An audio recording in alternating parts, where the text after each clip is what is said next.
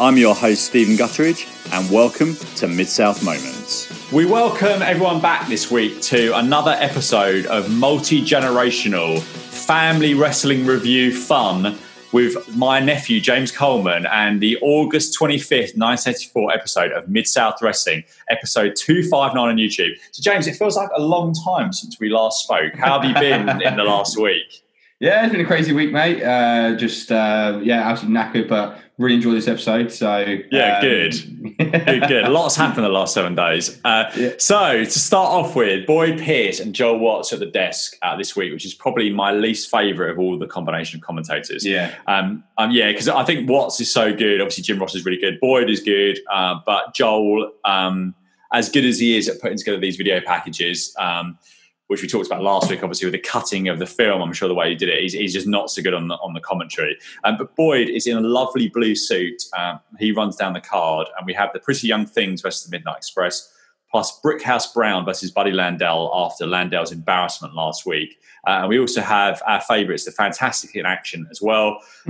Boyd says that we have Joel with us this week, who has been really articulate and is really coming along.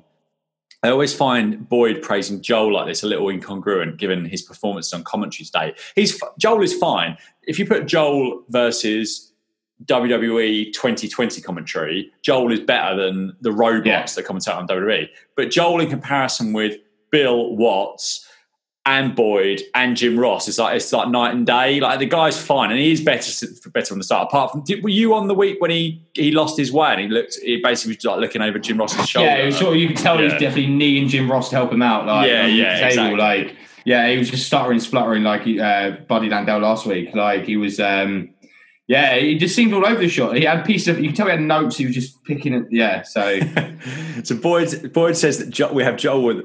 Oh, crikey, I'm reading the same bit again. I'm still, even a week on, the brain is cloudy, unfortunately. So our host today is doing his best impression of Joel himself. This is going to be I'm sorry for last week's 3 out of 10 podcast and my performance.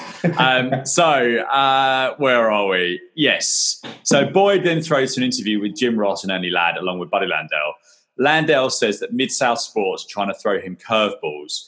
Brickhouse Brown was a ringer, and he's found out that he's one of the toughest guys around. I thought this was really good, actually. So obviously Landel has realised that obviously Brickhouse wasn't just a brand new wrestler in his first match. But though you think Landel looking at Brickhouse, who's absolutely shredded and also big at the same time, you think actually this guy's probably pretty dangerous. Landel says that they're trying to make him leave, and what he's done is gone out and got the smartest guy in the company to help him, and that's Ernie Ladd. Ladd says that Landel has brought him out as his advisor.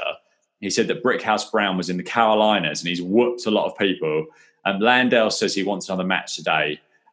Again, I didn't think this was. I suspect this was taped back to back here, and I didn't think this was vintage Landel. I wonder if he'd had a heavy night. That makes sense for someone who's later, but and Ladd, who so far has been really strong on promos I've seen, didn't really say much. What did you think of this opening promo between these two? Yeah, I thought it was just standard. It's always nice to see Jim Cornette as well. So it was just a good little promo standard, introduced the show well. So Joel says that the TV main event is coming up first between PYT and... Sorry, were you about to say something there? Yeah, I was going to say, because last week's episode and this week, they do a TV main event, but it's not it's not the last episode in the card, is it? So That's not an irregular thing, I would say. I think you... quite often in the years of wrestling television, especially 80s and early 90s, a television main event wouldn't necessarily always come last. In fact, quite a lot of virtually all of the WWF house shows around this time and later, the advertised main event would actually come halfway through the show before intermission. And there's a few reasons for that. So the house show thing was more so that so basically at Madison Square Garden, where the WWF would run pretty much once a month, you'd have Hulk Hogan's challenger, or actually before that, you'd have Bruno Sammartino and other people, and they'd have their challenger, whether they won or they, the heel won by DQ or whatever it was, because babyface promotion, so that they never lost the title. So basically what would happen is that would set up the following month's challenge. So by the end of the night, Howard Finkel, the ring announcer, would announce what was going to come up the following week. So people could leave Madison Square Garden and go to the box office knowing it was going to be Hogan versus Randy Savage or Hogan versus George Anderson or Kamala, or whoever it's going to be. That with regards to TV main event stuff, I think that's probably more because they can put, if something happens, they can talk about it for the rest of the show and they can push or they do an angle, and that's the thing. But sometimes you want a cliffhanger. But yeah, this was used quite a lot back then.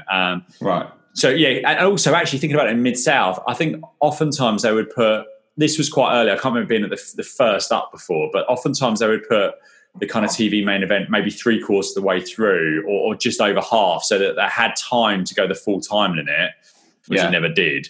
But then they would slide in like a bonus match or standby match, as they call it, afterwards. This is the TV main event, and Jim Cornette does a short intro for his tag team champions, and they come out with a shot of the crowd showing some thumbs down, but I actually thought most people were clapping along to the Midnight Express here rather than booing.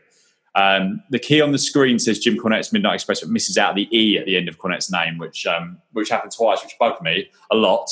I wonder if Joel Watts was responsible for that, or that was somebody else. So Sonny King. Sonny King's in charge of the key. PYT are out next, and they get a really good reaction from the crowd to their Michael Jackson theme. Norval Austin and Condrey start with some quick exchanges before Ware gets in there and works on Condrey's arm. Joel on commentary confirms for the first time this is a non-title match, and PYT are solidly in control before Eaton and takes Austin down with a backdrop.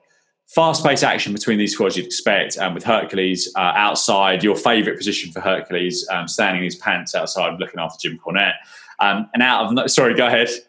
Oh, no, it was really nice, and they let him sit down. Did you not notice? Oh, they did let him sit down. Actually, I didn't notice that. I don't know why I didn't write that down. I was thinking, he's probably done, in this, I think they used to take 4 episodes. I've got some people lined up, actually, that used to go to some of these Mid-South tapings. I'm really excited about hearing more about what it was actually like to go to one of these TV tapings.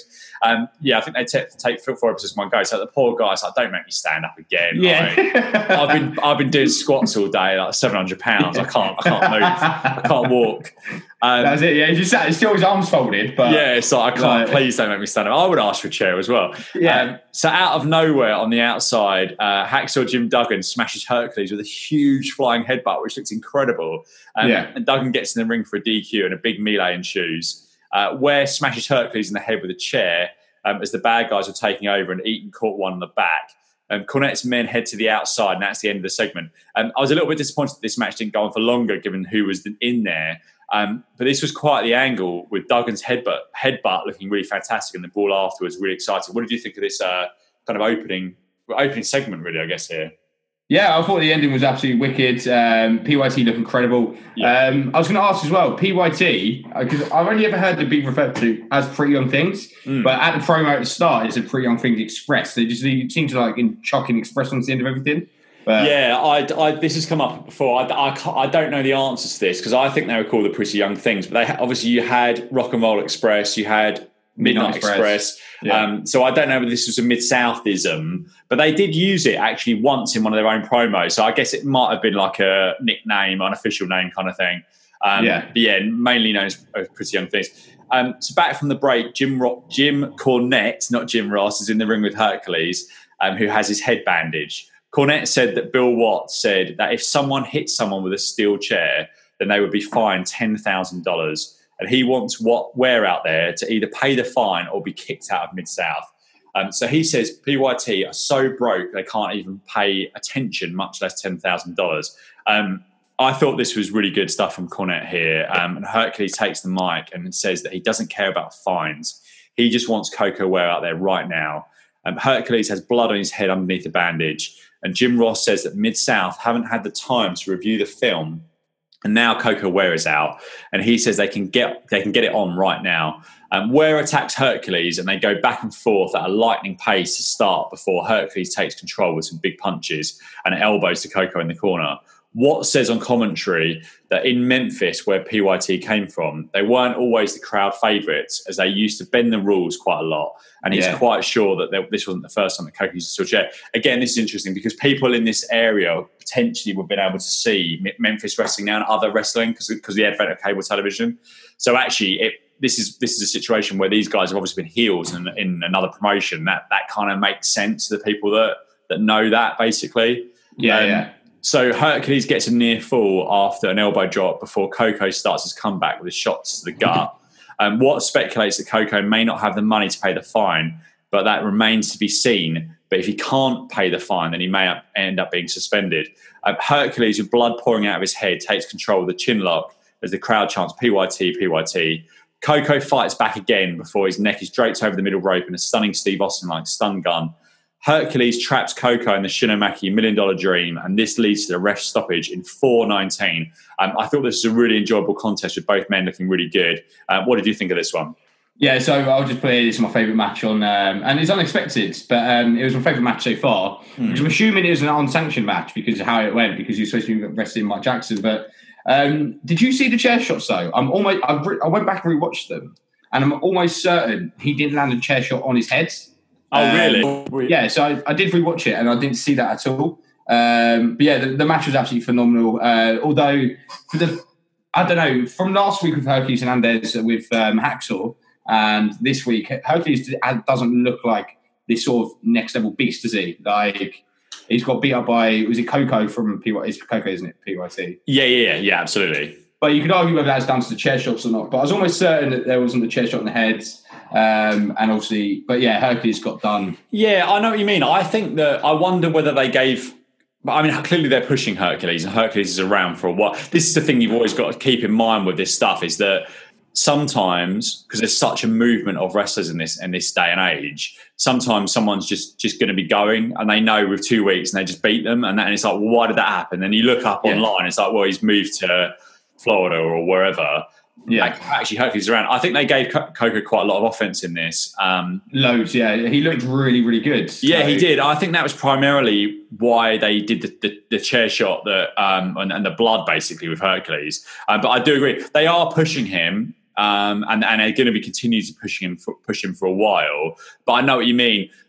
Also, PYT, they're on the way out here, but we move. You know, they touched on that around the fine, etc. And I think we go on to that a little bit later on, don't we? In terms of what happens here. Yeah, with the fine, and this might be too early to ask it, but the fine's $10,000. Funny enough, and in the last episode, everything you said about Junkyard Dog, about how he owed Bill Watts $10,000. Yeah, do you reckon that's the reason why it's $10,000, or just random? No, possibly. I don't know. I mean, these weren't real fines, but it's like a storyline device.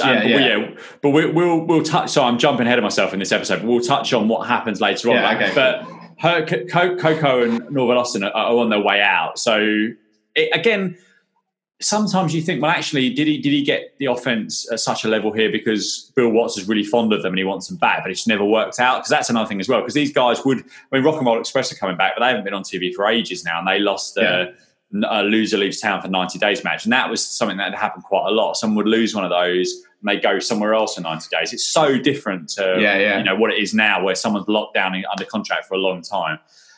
So back after the break, we have Steve Williams in the ring with his Steve Williams helmet partially on. He asks where all the tough guys are. Where is Terry Allen, not using his wrestling title of Magnum TA's real name, which I'm sure Magnum did not enjoy. Where is Terry Taylor? He challenges all the tough muscleheads to come out and challenge him for his helmet, and he's not giving it up for nothing. You think this is going to be a match versus Williams, a match with Williams and Germany's favourite son, Hans Schroeder, but actually he goes, and it's Sonny King who'll be in action against Schroeder. And as we sort of said last week, King's matches have been somewhat iffy quality-wise, to say the least, and this sadly is no exception, with some really rough spots, and it eventually ends in 2 minutes and 2 seconds, courtesy of a Sonny King flying headbutt, which is his speciality. What did you think of this match between Schroeder and King? I've never been less excited for a match in my life. Hans Schroeder, I think I saw 2 weeks ago as well, and he wasn't anything special. Sonny he didn't do anything wrong in his match. There wasn't anything silly, anything with him hurting anyone, falling out of the ring or anything like that. No, it's just bad looking punches and stuff. To give Sonny King his due, he's in wrestling terms, I think he's late 40s at this point. So I'm sure he's been around for a long time and probably broken down body, etc. But yeah, he's not the easiest on the eye, is he, in some of these matches? No, and he looked absolutely exhausted. And when they do the little running out the ring, Hans Schroeder's running to get back in the ring, Sonny King just sort of waddling along behind him, like just not. But well, that's why Hercules had to sit down. I mean, they'd probably been there for. They'd have done all the. I don't know if we've talked about this. So what you don't see is going in and out of breaks. If you were sitting in Oklahoma or New Orleans or anywhere in the Mid-South area, you'd get local promos based on what's coming up at your arena. So those would be different depending on where you're watching the show. So basically, these guys for these TV taping days would be doing like localized promo after localized promo to push the matches at the arenas, but that isn't part of the body of what we see and what's on WWE Network, unfortunately, because it's all different. So each different area will get a different tape, with this being the master. But yeah, I'd imagine these guys probably are knackered. They've probably been there all day cutting promos. I think they all probably got in the night before, so they probably all went out in Shreveport the night before at some local place. So I can only imagine now, like. Yeah, it must be. The 80s would have been. They'd have all have been, at it the whole time, wouldn't they? Yeah. So we have Buddy Landel versus Brickhouse Brown up next, with Brown having defeated Landel in 2 matches the previous week. Landel is out there with Ladd and says to Ross he should announce his advisor. This has a strong start with some good arm drags from Brickhouse Brown. And Watts speculates that Landel seems to be a little scared of Brown and that sometimes he can't back up what his mouth says. He adds that Brown is a double tough man and a smooth mover. And Landel consults with Ladd on the outside and slows the pace and catches Brown with a boot as they went for a collar and elbow tie-up.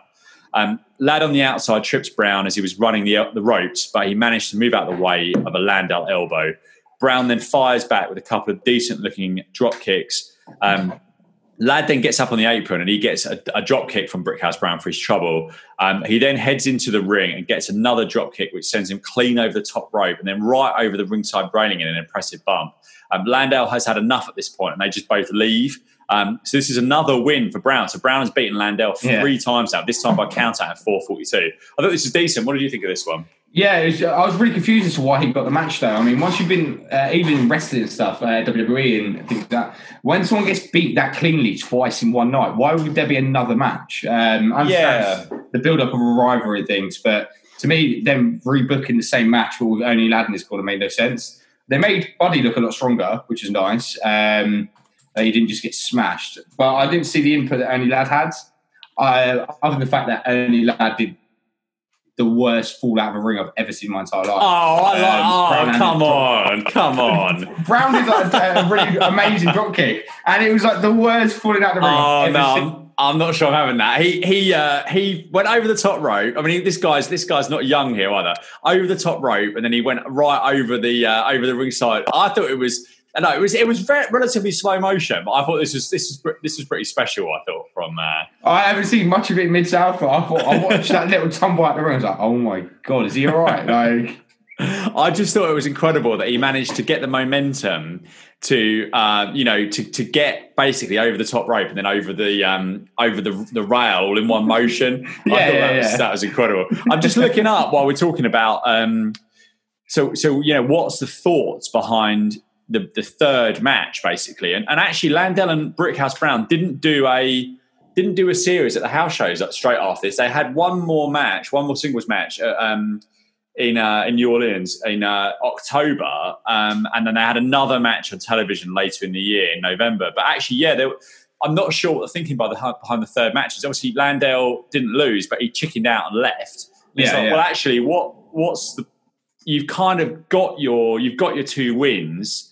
It may have been better if Landel, especially if they're not going on the road together, because you could say, well, actually, Landel walked out, but he's saying, no, actually, next time I'm going to beat you. I'm going to get you this time. That house show match, but they didn't do that. Essentially, only Ladd there. Only Ladd didn't really do anything. So that's what confused me. If only Ladd would have smashed up Brickhouse and then obviously Landel's jumping and stuff, that would have made sense, but it just didn't to me. But the thing with Ernie Ladd that's interesting is that actually there's not too far away from this point. He is being and he already has been somewhat positioned towards McIntyre, who's Mid-South North American Champion, so the top title, and actually it's not too far away, and he's already had some matches with Magnum at this point. But Magnum is not around on TV too much. I don't know what was happening around this period, but he is a bit absent at this time. I don't know if he was injured. or something was going on. Though he was active on their live event circuit, but not on television, which was a slight odd one. Yeah. So after this match, we get what I think is the third airing of the fantastic Sharp Dressed Man video, which I think, have you seen this one before, the Sharp Dress? Yeah, I've seen it before. Yeah. So we're not going to recap that again, but this is one of the better videos that they do.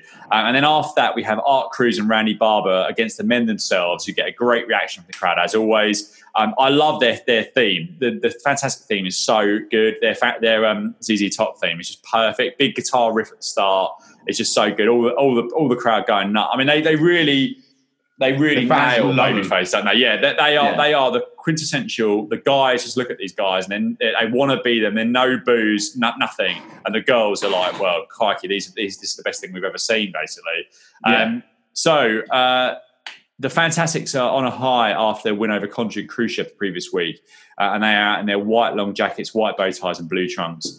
They give each other 2 elaborate high fives to start. Did you catch these high fives? Yeah, I did. Yeah, like a jumping high five, wasn't it? And they went for it twice. Yeah, I used to love the Fantastics. They were absolutely fantastic.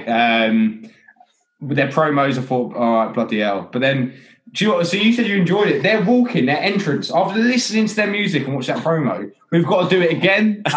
No one else in Mid-South Wrestling seems to have an entrance. Well, I'll do. I'll tell you a secret. I skipped the video because I've seen it before. So really? But then they do the video package, and then they do the entrance with the same music. Yeah, and no one else gets an entrance. Like, you know, how in WWE, they don't do many entrances. No, that's true. That's right. They gave the Fantastics one this week, and they took ages to get to the ring, and they're just high-fiving each other and like doing all this. It's just like, just get to the ring and wrestle, mate. Bloody hell. So I disagree with that wholeheartedly. I love the entrance and I love their elaborate high fives. I would like to see 5 minutes of the Fantastics on Mid-South television just doing different high fives and then beating some opponents with technical moves. That would be a great episode.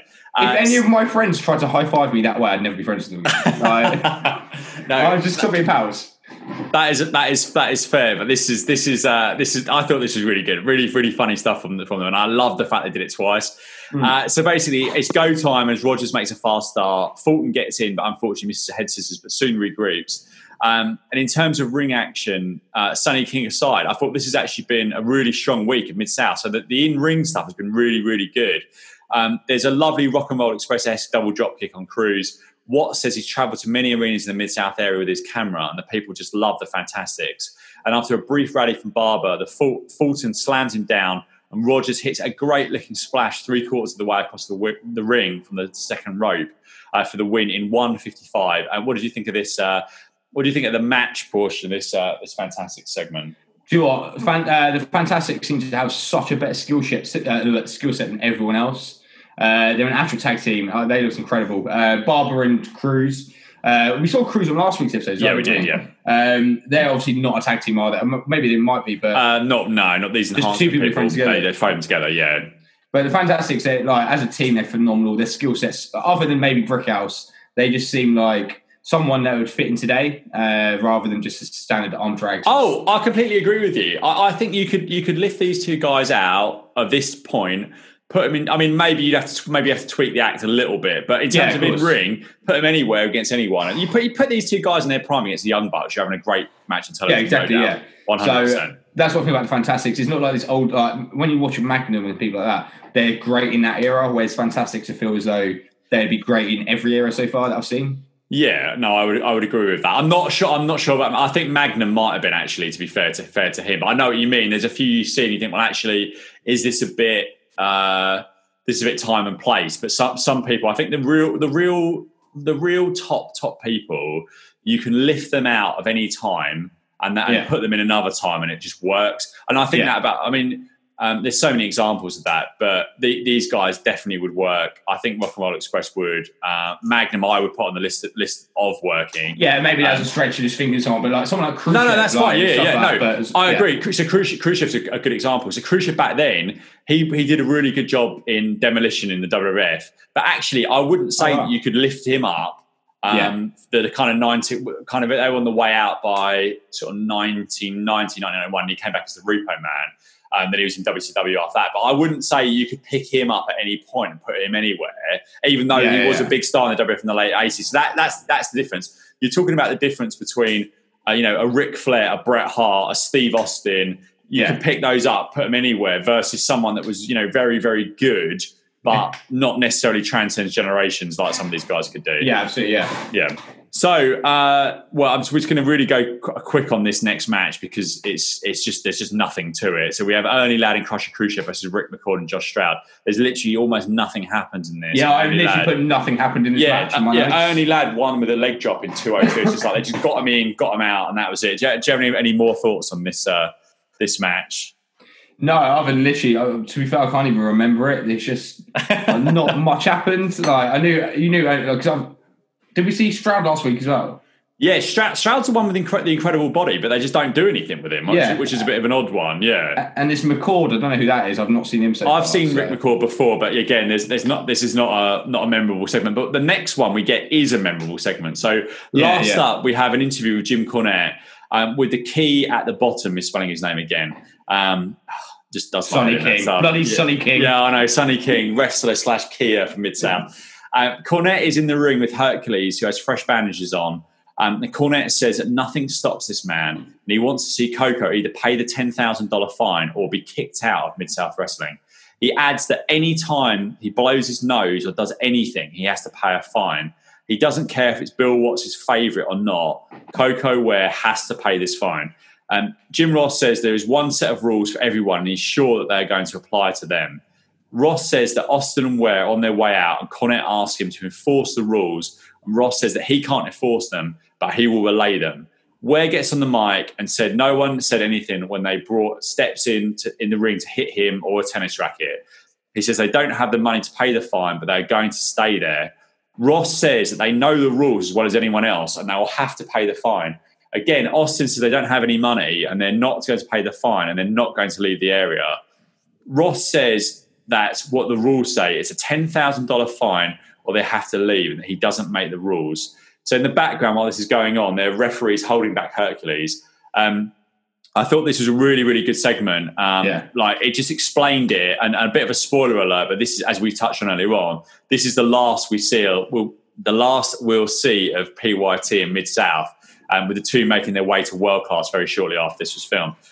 So what did you think of this segment in terms of the chair shot? They've established the fine system for this sort of stuff. And they followed through with it. Oh, it was absolutely amazing. And do you know what? At the time, it must have been so weird, especially if you're a big wrestling fan, to see Jim Ross and Jim Cornette in the ring together having their little argument.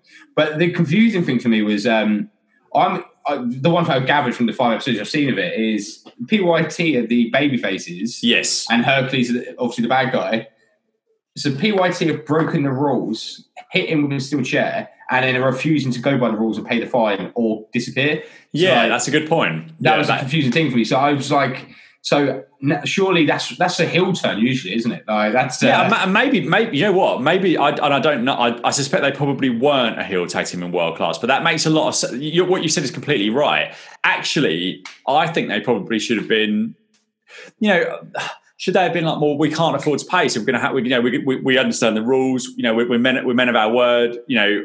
So we're going to go. So I completely agree with that. And they're gone. So this is it. They're not back. So after this, last up, we have another look at the shortly debuting Adrian Street. Did you Shazam this song?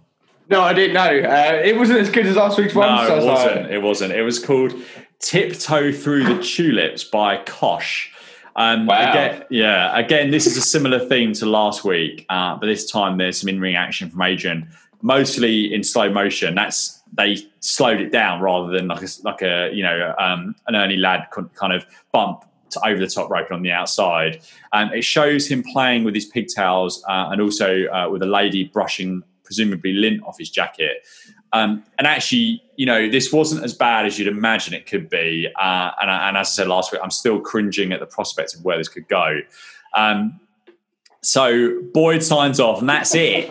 A good in-ring episode of Mid-South. We got the writing off of PYT and applause to an understandable way, which I'm sure will be followed up on next week. Plus the continuing animosity between Duggan and Cornette's Midnight Express and Hercules. So what did you think of this August 25th, 1984 episode of Mid-South Wrestling? Oh, I loved it, mate. Fantastics were incredible. I love the Fantastics. Shame I didn't see much of Terry Taylor this week. I mean, I know. Yeah. Do love seeing a bit of Terry Taylor, but yeah, it's a good episode. I do. They are introducing that Brickhouse Brown incredibly well. If you're following it each week, it's gonna get better. But I would have assumed, but going by something you just said, I would have assumed that this Landell Brown rivalry is going to be quite big, but it sounds like it's not. No, yeah, absolutely. That you think that's where they're going, but that isn't. I mean, I don't know if they interact on television a bit more. But I do know actually they don't. They don't. Not even in tag matches or anything until later in the year. So that's confusing. But when you just reflect on the entire episode, because this episode seems to be building quite a lot for like Brown and Landell, and obviously the PYT versus Jim Cornette and Hercules, and there seems like there's great foundations for two great rivalries there. But by the sounds of it, neither of them evolved into anything. But in the episode, it was a good episode. The Cornette stuff is staying, but the PYT are gone. Before we depart, James, I'm now going to ask you I'm going to put you on the spot again for the second time in 2 weeks, and I'm going to ask you for your UFC 252 predictions. Oh, okay. I've got the fight card in front of me. Oh, okay, cool. So I'm going to go in the reverse order this week rather than the main event first. Yeah. So what are we talking about?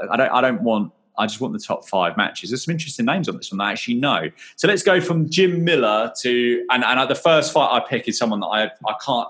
Is it Vink Pachel? I've actually butchered that, I'm sure. Pachel, yeah. So that's a lightweight contest. So who are you picking for Jim Miller? Jim Miller's come up from he's come up from Cage Warriors. So I'm going to go for Jim Miller. Okay, great. So Magomed Ankalaev versus. What is this? Iron Kusalaba? I mean, these names are ridiculous. I don't even know who this fight is. What weight class that? Light heavyweight. I have no idea. I can't even think. I don't even know those names. Well, that's interesting for a pay-per-view because that maybe that's that would be. It's usually the top 5 are on the show, aren't they? The pay-per-view. Yeah. Ankalaev. Yeah. So. He's just won, so I'm going to go for him on the basis. He's ranked 14. He fought like a month ago, so he's fought on the island before, I think. So, yeah, I'll go for him. Where is this? Is this? This is Vegas, this one. So that, it's not. I didn't realise it was back in Vegas. Okay. Yeah, they're back in Vegas now. I'm not sure what they're doing with Fight Island now, but I presume they'll be back at some point. So, in the bantamweight division, John Dodson versus Merab Dvashvili. I mean, what is this? Is this some sort of joke, isn't it? I don't know why I even tried to do this because I can't pronounce any of these people's names. I really apologise. Yeah, Dobson's gonna. Yeah, I'm gonna go for Dobson. The bantamweight division is so dead at the moment as well. So other than literally the top 6. So who's champion? The champ is Pete Yan. Okay. Oh no, he's flopped. No, he's Pete Yan. So one I've heard of, Junior Dos Santos versus Jairzinho Rozenstruik. Rozenstruik, yeah, he's going to absolutely smash JDS. He must be old now, Dos Santos, isn't he? Yeah, he is. I think he's probably like 30. Actually, he might even be older. I think he's 42, 41. Is he? Maybe. Wow. Yeah, he's quite old. But Rozenstruik, he just lost to Ngannou. Literally, I don't know if you saw Ngannou's last fight. It was just a windmill punches. I think so, amazing. Yeah. I said that Dos Santos was old, but he's actually 2 years younger than me, which is great. 36 years young, so He's been around forever, hasn't he? Yeah, Alice Overeem vibe, like just been fighting for years and years. Yeah. Like, wow, I didn't realise it. Because he's like the gatekeeper to that heavyweight division, isn't he? Like, you beat him, then you're in title contention. You don't, and then you're back to square one. And that's the problem. If he beats someone that he's not supposed to, it's like, well, he's not going to win the title, is he? So that's the problem, I suppose, isn't it? Yeah. Here's a stupid question. Actually, no, I'll save that question for a moment. Sean O'Malley versus Marlon Vera. Is that a relation of Brandon Vera by chance? I have no idea. But Sean O'Malley, at the moment, they're protecting him so much, so Sean O'Malley's going to win that. If they don't, then that division's going to be a little bit, Sean O'Malley's like the saviour for that division. So the main event is Stipe Miocic versus Daniel Cormier. I thought Cormier was champion. No, Cormier versus Stipe won. Cormier won it. Then they did Cormier Stipe 2 because Stipe is probably the best heavyweight of all time. And then Stipe won. Cormier started being a bit of a dickhead. And then now they're doing the trilogy fight, which has absolutely annihilated that division because you've got so many people now in line for that belt that deserve it. It's just, so when was Miocic and Cormier 2? That was, I think... about a year ago. Oh, was it? I think I watched that. Maybe yeah. Crikey, I don't remember that at all. I thought the last time I saw those two that Cormier won with quite a shocking situation. But yeah, August 17th, 2019. Quite no memory of that whatsoever. So Stipe did that little Valentina Shevchenko dance at the end of the fight and then apologised for it. Right. Okay. So So, but I don't understand. Like, Stipe did deserve the rematch, but now he's won. There's no way DC deserves that rematch. I don't understand why they're doing it, but yeah. It always seems like Cormier's been on the verge of retiring for a long time as well. And he will retire, but then he'll end up coming back to fight John Jones again. Do you think? I don't. Is anyone really interested in that? No, I don't think so. John Jones is John Jones. Yeah. And whoever, and this thing as well about holding up that division for over a year. John Jones wants to do DC and go up and fight for that belt, but there's no way you can give that fight to anyone other than Ngannou. But Stipe's already beaten Ngannou, so it's just crap at the moment. But it's tough, isn't it? Because I don't think you're going to get a Conor McGregor fight until there's crowd back. So I think they need a gate receipt, don't they, to make that work. So you've got kind of a few things on hold, haven't you? Anyway, thank you. So there's some more ways to earn some good money on UFC there with those bets. I would put a accumulator on all of them because they're definitely going to come in and just put as much money as you can on all of them. Yeah, I've never even put an accumulator on UFC either. So do you know what the one I nearly got years and years ago was. You know what? I'm really going to struggle to remember what the heavyweight fight was. The main event was GSP and Dan Hardy, and there was a heavyweight match in the semi-main with I think Shane Carwin versus someone, and I had an accumulator on those two fights that they both end in the first round. And the Shane Carwin one did. I put 25 quid in it. It was really, really good odds. I think it was going to be like 500 quid or something if it came in. And GSP had Dan Hardy in an armbar near the end of the first round, and he wouldn't tap out. And after the end of the fight, GSP was asking him, are you double jointed or something? How did you not tap out? And he wouldn't tell him. But yeah, that's a long time ago now. But anyway, thank you so much for your time again on this week of Mid-South. 2 weeks of Mid-South at moments, and we'll look forward to having you back in the near future. And where can people remember to give your actual Twitter account? Mr. James Margate is the old Twitter handle. So perfect. Thank you very much again. It's a pleasure. Thank you very much for listening to this week's episode. If you've enjoyed the podcast, please head over to iTunes where you can subscribe, and perhaps you'll even be kind enough to leave me a lovely 5-star review, which would absolutely make my day. If you're interested in guest hosting, please contact me via the Mid-South Moments Twitter account, which is @MidMoments, and I look forward to speaking to you all again very, very soon.